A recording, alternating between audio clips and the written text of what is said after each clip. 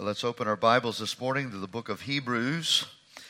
Hebrews chapter number 11. This will be our last sermon in Hebrews chapter 11, at least through the month of December.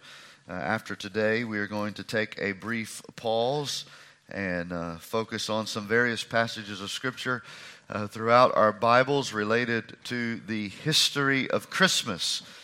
I'll speak more on that next Sunday, but let us go here to Hebrews chapter number 11, and we'll begin reading at verse 24.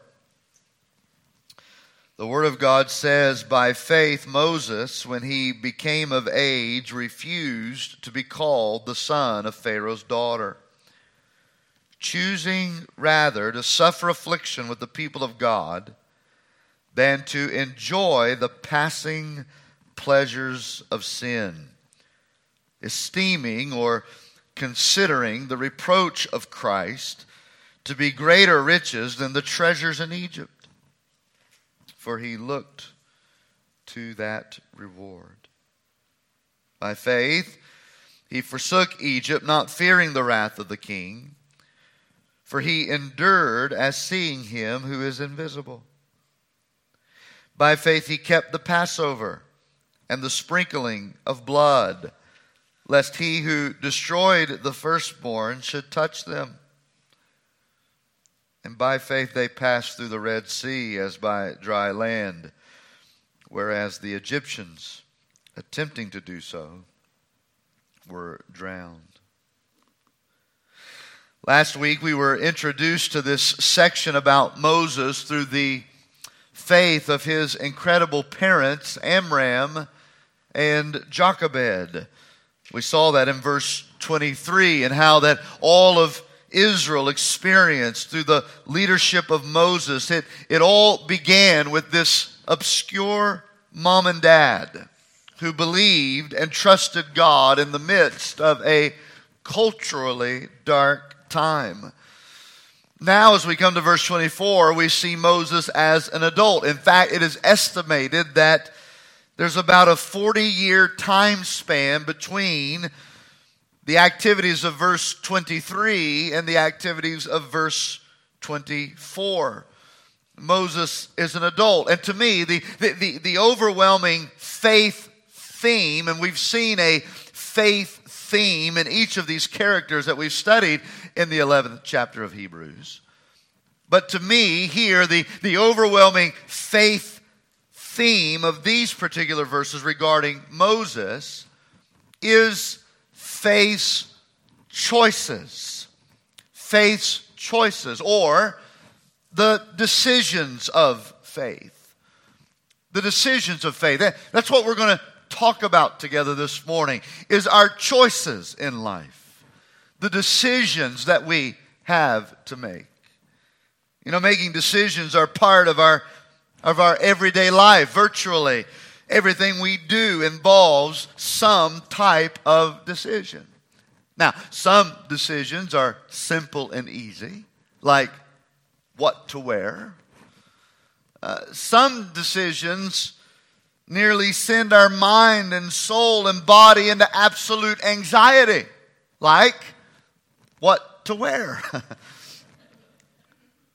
Now, some decisions are easy, some are more difficult, but virtually everything we do in life involves some type of decision. And the truth is, you cannot run from decisions. Even choosing not to make a decision. Choosing not to make a decision is a choice itself. We've heard it stated over the last 18 to 24 months now that decision fatigue has begun to set in with a lot of people during this pandemic. We've had to make so many difficult decisions. Just the simple choice of whether or not we want to get up and go out for a meal seems to be a cumbersome decision. Decision fatigue. I found it very interesting at the beginning of the year as my counselor was talking with me about decision fatigue and my role as a pastor and the everyday leadership that is involved here in church ministry. He stated that decision fatigue is the state of mental overload that hinders any desire to work through the complications of a particular matter. In other words, decision fatigue is when we are just flat out worn out from making decisions. We've had to make so many complicated ones that we don't want to make any decisions anymore. And so regardless of where our mental state may be, maybe you're going through somewhat of a season of decision fatigue, the truth is we still cannot run from our decisions, because choosing not to choose is a choice within itself. Here's the other thing about decisions. You can make a decision, any decision you want, but what you cannot do is choose the consequences of your choices. Every choice has a consequence, whether that be positive or negative. And some consequences of our choices are positive. Other consequences of our choices are negative. You can make your decision, you can make your choice, but you cannot choose the consequences of those choices. Decisions are a part of our everyday life. Now, what we see about Moses is that, yes, he was a man who lived by faith, but what is apparent here is that he was a man who made good decisions. Good decisions. And I think that's something that all of us would unanimously agree that we want to do, whether we do so or not. We want to make good decisions. But here's why Moses made good decisions. He made good decisions, good choices, because the deciding factor in his decisions was his faith in God. It's an important point about Moses and the content of our subject today. That the deciding factor in his decisions was his faith in God. So as he approached these things in the realm of his life, the choices that he had to make, the decisions he had to work through, it was his faith in God that determined the path that he would go. And so it ought to be for all of us who live by faith. We who live our lives by faith ought to look at all our choices, all of our decisions in light of our faith in God. Should I pursue this occupation? Well, what does my faith in God lead me to do? Should we sell the house? Should we relocate? Should we do this? Should we do that? The deciding factor ought to be, what does our faith in God dictate for us? Remember, Hebrews chapter 11 is the hall of faith. These men and women are elevated because of their faith in God. And so it is with Moses. We see that his living by faith impacted the choices he made in life, his decisions. So let's examine our own decisions this morning in light of Moses' example and look at the three major decisions that he made. Number one, we see here that by faith he made a firm decision to identify with God and his people. By faith, he made a firm decision to identify with God and his people. And I would add here that he made this decision to identify with God and his people no matter what he lost in doing so. He made this decision no matter what he lost in doing so. Look at it there in verse 24. By faith, Moses, when he became of age, refused to be called the son of Pharaoh's daughter, choosing rather to suffer affliction with the people of God than to enjoy the passing pleasures of sin, considering the reproach of Christ greater riches than the treasures in Egypt, for he looked to the reward. As the prince of Egypt, Moses was the wealthiest, the most educated, the most cultured in that society. But at the age of 40, he had not forgotten what his parents instilled those early years of his life. And so here he comes face to face with a decision. A choice was in front of him. Does he go all out in the Egyptian way, in the way that he has been molded and prepared for, or does he make the choice to join his own people, the children of Israel, whatever the cost? That's his decision. I can continue being the wealthiest, the educated, the heir to the throne, or I can choose to be where I think God wants me to be, even though I lose everything in the process. What a decision. Now, I wrote down here in my notes what Moses decided. Look at it. What Moses decided. That is, he refused, verse 24, he refused to be called the son of Pharaoh's daughter, choosing rather to suffer affliction with the people of God. Refused. It's firmness. It's absolutely in his mind. He refused to be identified as the son of Pharaoh's daughter. Now that phrase, the son of Pharaoh's daughter, it was a title of nobility and royalty. Here in America, we would identify the president's family as the first family. The first family. In the United Kingdom, you would call this person the Duke of York. All right? This is a title of nobility, of royalty. The son of Pharaoh's daughter. And what Moses is refusing here is he is refusing the title that Egypt awarded him.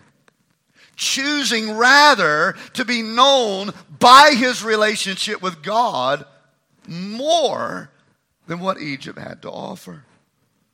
Now to Moses, that meant moving out of the palace of affluence and moving in with the people of affliction.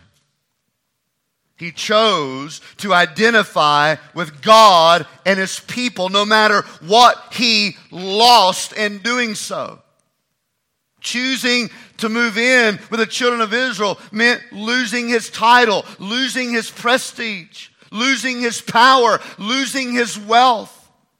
But he would rather, the Bible says, be identified by his relationship with God than to embrace everything that Egypt had to offer him. This is what Moses decided. And then I wrote down why Moses chose this. What he decided, why he chose this. Look at it again there in verse 25. Choosing rather to suffer affliction with the people of God than to enjoy the passing pleasures of sin, esteeming the reproach of Christ greater riches than the treasures in Egypt. The word esteeming, again, it means he considered. He considered. What is it that he considered? Look at it carefully there. He considered the consequences of his decision. He weighed the outcomes and looked at the future implications of what this decision would bring. It's so simple, isn't it? To consider the consequences. To focus on the future when we're making our choices, when we have a decision in front of us. Yet, it's an often missed ingredient in our decision making. Some of us have some decisions in front of us this morning, and we've yet to really think about the consequences. We've yet to really consider the implications down the road, maybe 5 years from now, 10 years from now.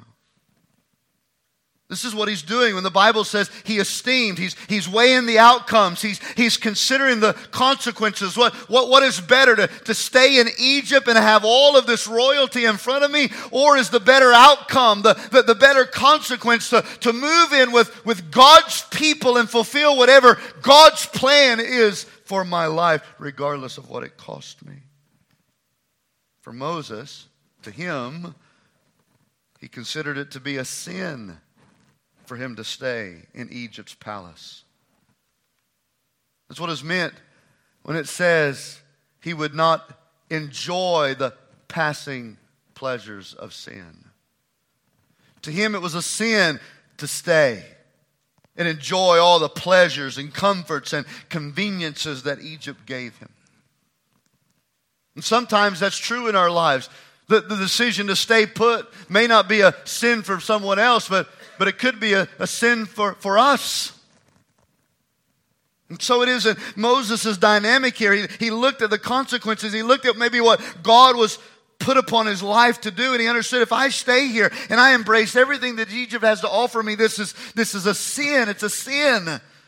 He also understood that everything Egypt gave him, that which he considered sin for him to embrace, was temporary.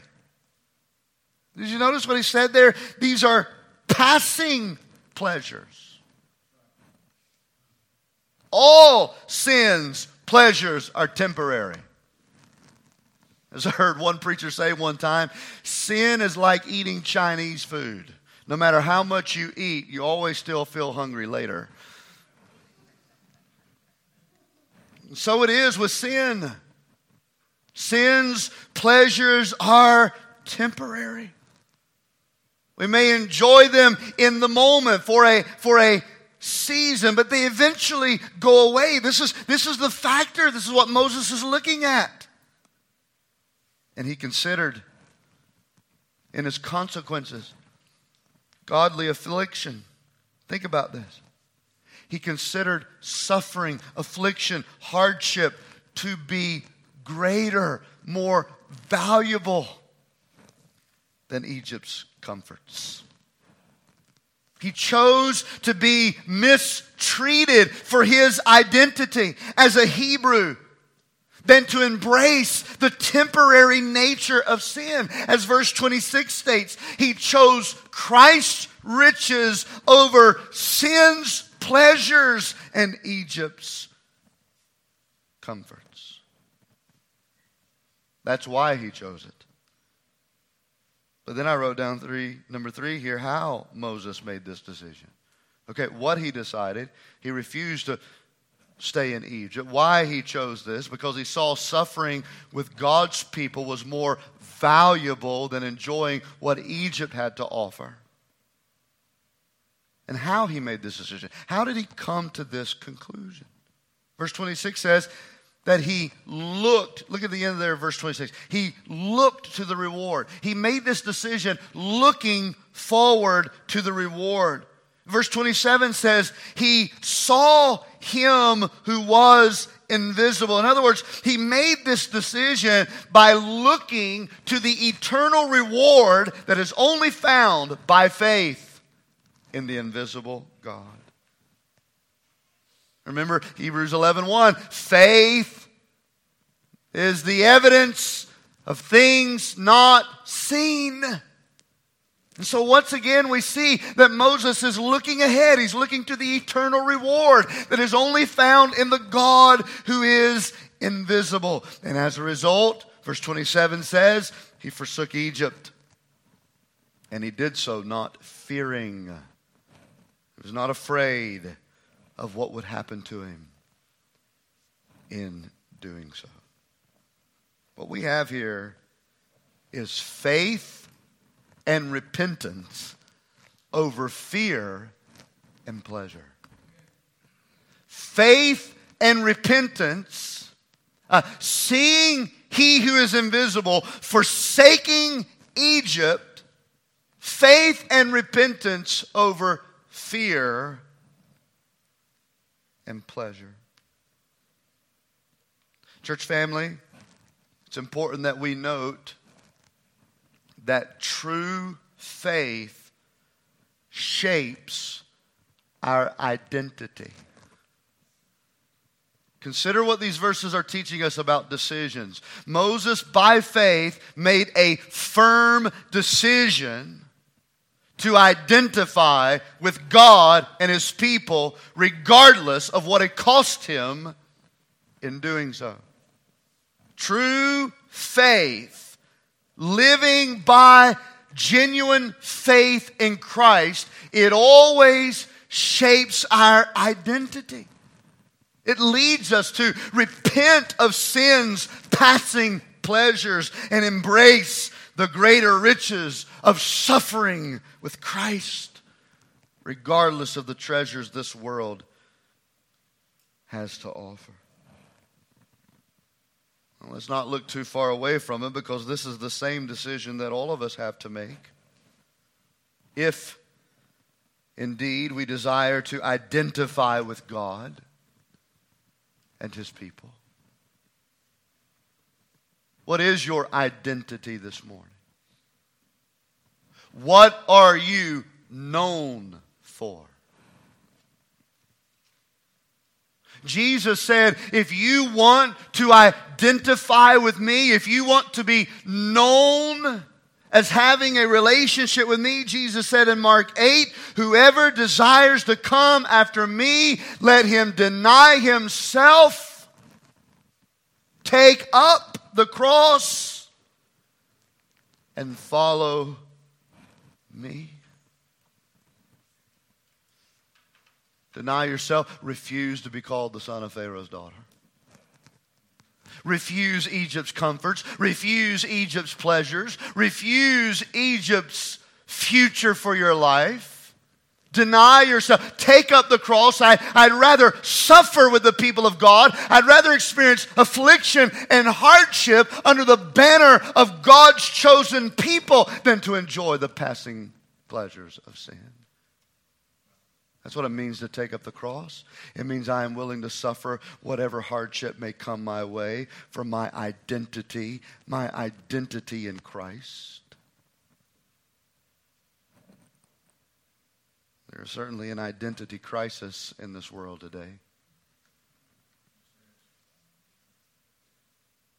And God help us if sitting here this morning are people with an identity crisis themselves. It's a choice. It's a decision. And it needs to be a firm decision in your life. What do you want more? The comforts of this world? The pleasures of sin? Or would you rather suffer whatever you have to suffer in order to be identified with God and His people?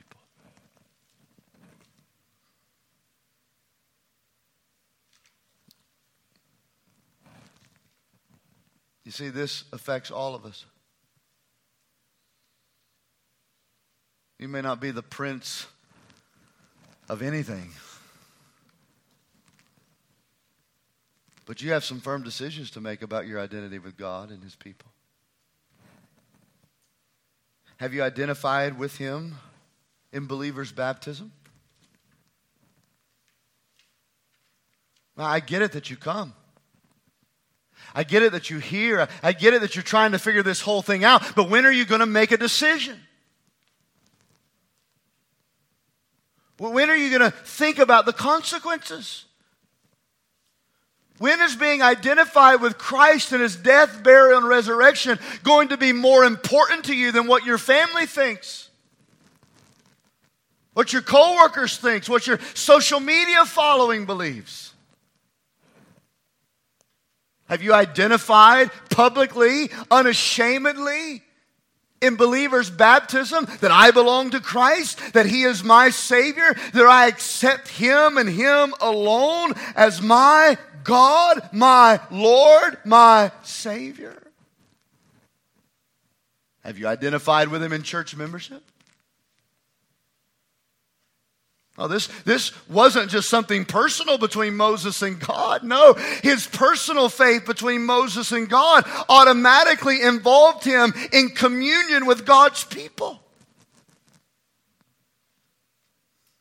He didn't sit in the palace of Egypt thinking, you know what, I'm going to sit here on this throne and enjoy all my comforts and pleasures. I believe in God. He's my God, and I'm going to trust the people to figure that out. No, his faith in God moved him to unite with the people of God, to suffer what they suffered, to experience what they experienced, to go through this journey of faith together.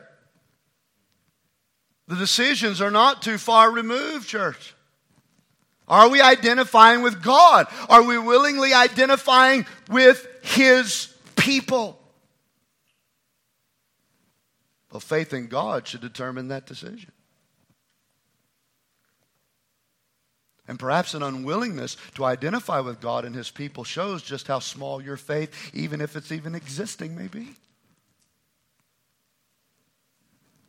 I'll leave that there for you to figure out. But being known for our relationship with God and His people is the greatest decision that we can make in life. It's a decision. Make the choice. See number 2 here, that by faith, not only did he make a firm decision to identify with God and His people, but secondly, by faith he made a firm decision to trust God's plan. He made a firm decision to trust God's plan. And again, I would add here that he made a decision to trust God's plan even if that plan didn't make sense. Even if that plan didn't make sense. Look at it in verse 28. By faith, he kept the Passover and the sprinkling of blood, lest he who destroyed the firstborn should touch them. So now when we come to verse 28, we fast forward some time and we find Moses leading now the deliverance of Israel out of Egypt. He's moved in with the people of God. He has answered the call from God to be their leader, to go, he and his brother Aaron, and lead the people out of Egypt. Verse 28 is a reference to the 10th and final plague that God had Moses pronounce upon Egypt as a means to secure their exodus. And you remember there was the plague of lice, and the water turned to blood, and boils breaking over, locusts invading there was all these plagues. And now we come to the 10th plague. And the plague involved the death of every firstborn in the land of Egypt, both man and animal. Let me read it to you in Exodus chapter 11. God says in verse 6 that after this plague takes place, He says, there shall be a great cry throughout all the land of Egypt, such as was not like it before, nor shall be like it again. It would be the most tragic thing that the world had seen. The death of every firstborn. But God, in the midst of that plague, provided a way of salvation for His people. A way for them not to have to experience the death angel passing through their quarters. Here's what God told Moses to do. We read it at the beginning of our worship service this morning. He said, I want you to go and kill a lamb. Every household, every family has to kill a lamb, but not just any lamb. It has to be a lamb without spot or blemish. It has to be a firstborn lamb, a male. It was to be killed in the evening hours, and when you kill it, not a bone in this lamb was to be broken. Then after you kill this lamb and begin to shed its blood, He said, take some hyssop, dip it in the blood of that lamb, and smear it on both the top and the sides of the doorways of every Hebrew home. And then go into your home and do not come out till morning. Every home where the blood of the required lamb had been applied to the doorway, the top and the bottom, it would be protected. And the death angel would then pass over that home. If the blood is not applied, the death angel would go in and the firstborn would die. But where the blood was applied, the death angel would pass over. This is why the festival was known as the Passover. The family would be saved by the blood of the Lamb. And to be honest with you, this was an unprecedented and strange plan. But Moses made a firm decision, and he led the people to trust God and keep the Passover, even if it didn't make sense to them, even if they had never done anything like this before, even if then they had not made any connection to what we know now in Christ. They were to still follow the instructions if their firstborn was to survive. And as we read in Exodus chapter 12 and verse 28, then the children of Israel went away and did so. Just as the Lord commanded Moses and Aaron, so did the children of Israel do.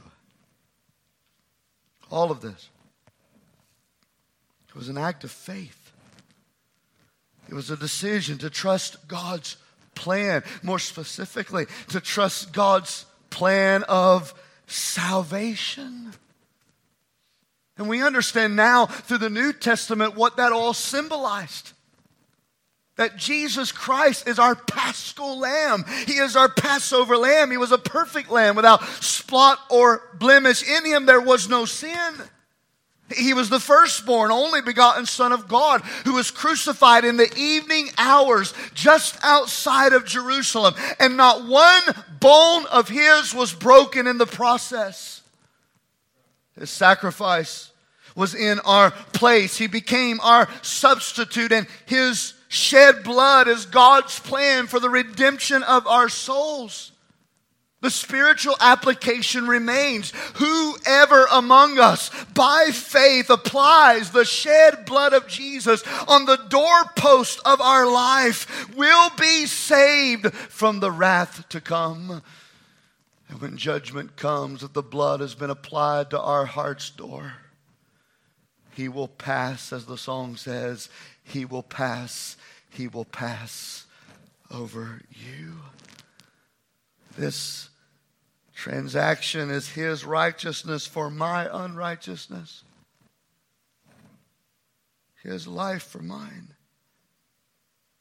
Have you by faith made a decision to trust God's plan, to trust the plan of salvation? This is Moses' salvation. This is his redemption. This is what the children of Israel experienced. They may not have understood it all, but this was the plan. And they by faith obediently followed God's plan even when it didn't make sense. I'm talking about our decisions this morning. And whether it be in the realm of your redemption or whatever it is God is doing in your life, when we make our decisions with our faith in God the deciding factor, we can be firm in those choices, firm in those decisions, trusting the plan of God even if it doesn't make sense. Write down number 3, and this is the third thing we see. That by faith he made a firm decision to go forward in God's power. He made a firm decision to go forward in God's power. And once more, I would add that he made this decision to go forward in God's power when the odds were stacked against him. When the odds were stacked against him, look at verse 29. By faith they passed through the Red Sea as by dry land, where the Egyptians, attempting to do so, were drowned. So again, we fast forward in the timeline. Not as much as we did between 23 and 24 and 27 and 28. But we do fast forward in verse 29. And we find that after the death angel passed through, Pharaoh finally let the people go. God used Moses' leadership to deliver them. And off they went, free from Egypt's bondage, no longer a slave to Egypt's oppression. Perhaps they were singing that old hymn, "Thank God I am free, free, free." They were free. They were let go. It wasn't long, however, before Pharaoh and his army began chasing after them. You know why? Because Satan doesn't like to lose to God. When you give your life to Christ, when God frees you from sin's bondage, it's not a bed of roses from that day forward. Satan will pursue. He wants to chase after. It's why Peter said, be sober, be vigilant. You have an adversary, the devil. He's like a roaring lion, every day seeking, walking, trying to devour God's people. So Pharaoh and his army began chasing after them. And when you come to Exodus chapter 14, which we don't have time to do this morning, you find Israel between a rock and a hard place. They had left Egypt. They're following the cloud by day and the fire by night. God was leading them, and as He was leading them, guess where He led them? He led them to a body of water, the Red Sea. They walk right up to the shores of the Red Sea. No way to go around, and the problem only compounds when they turn behind them, and off in the desert distance, they see the armies of Egypt coming fast. They're stuck. They're trapped.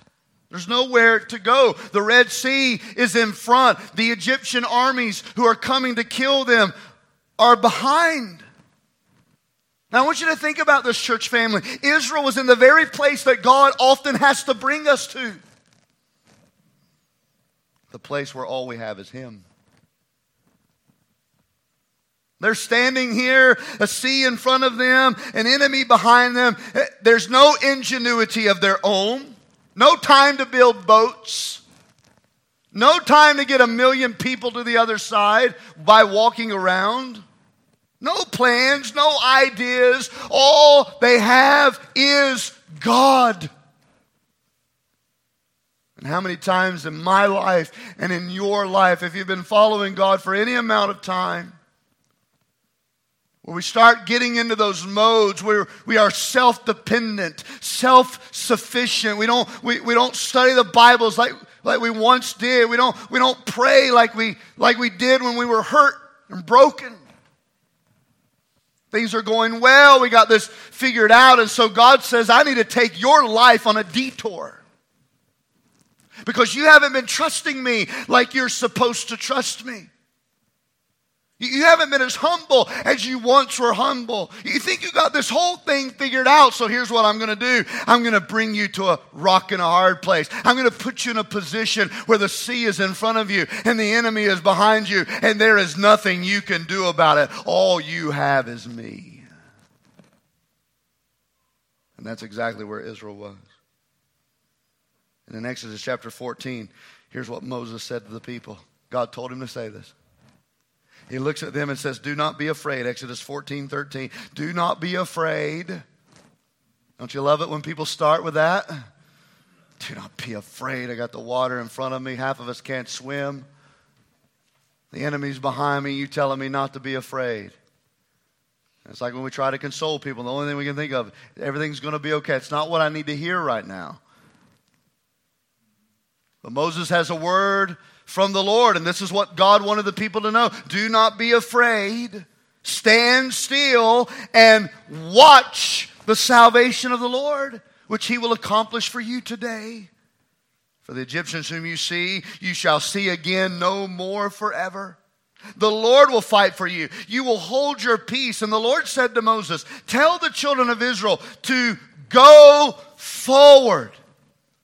Not to retreat, not to lay down and die, but to go forward. Here's what I want you to do, Moses. Lift up that rod. Stretch out your hand over the sea and divide it. And the children of Israel will walk through on dry ground right in the middle of the sea. Can you imagine what the people thought when Moses told them to go forward? Moses is saying, go forward. The waters hadn't parted yet. Go forward. I thought this guy was the most educated in Egypt. If we go forward, we're going to drown. I'm reminded in passages like this that God loves to part waters that we never thought were crossable.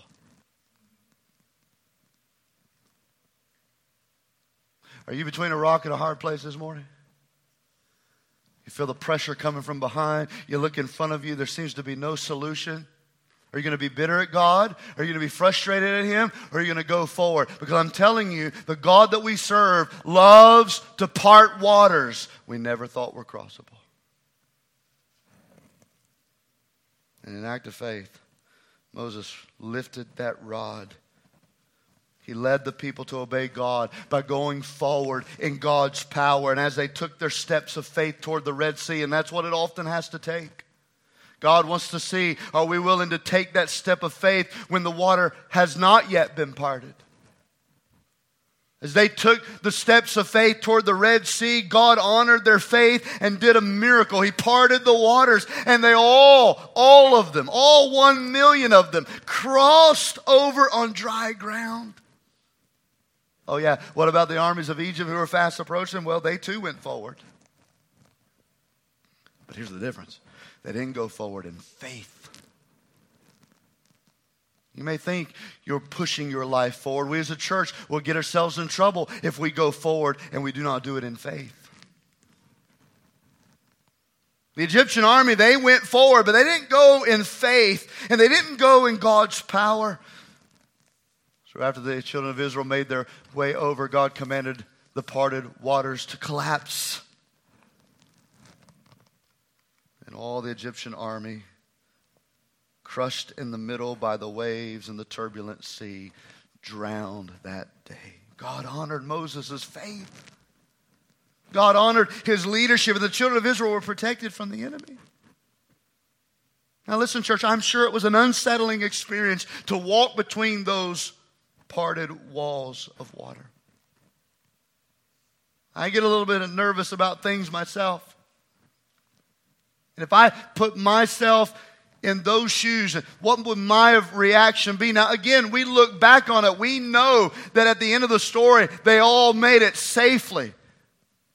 We know that. But can you imagine a little bit of the anxiety that was going on as they began to walk, and literally there is a wall of water. They're feeling a little bit of the sprinkles of the water from the wind blowing up against the walls. At any moment, it's possible that could collapse on their families, on their lives. You ever get anxious about things like that?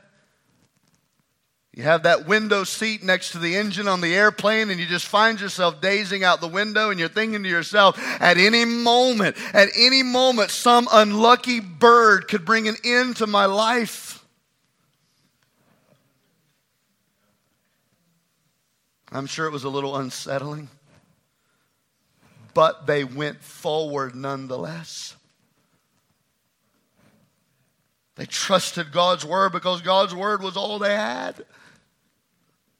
And that's what God honors, firm decisions of faith that go forward in God's power, especially when the odds are stacked against us. Can I ask you a question this morning as we bring this to a close? What is God wanting to do in your life that is never going to happen unless you choose to go forward in faith? What is God wanting to do in your life that is never going to happen until you choose to go forward in faith? My friend, follow Him. Trust Him. Watch Him. Go forward and see the salvation of the Lord. Decisions.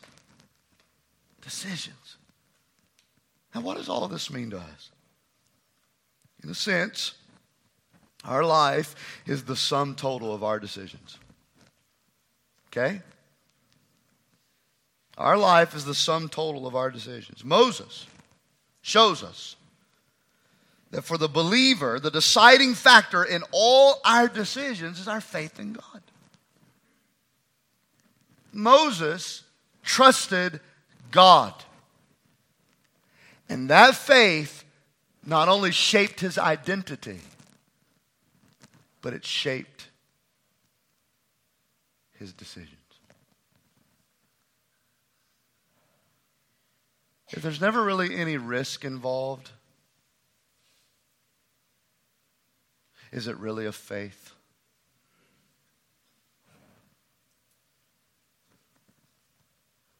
To the world, Moses risked everything for nothing.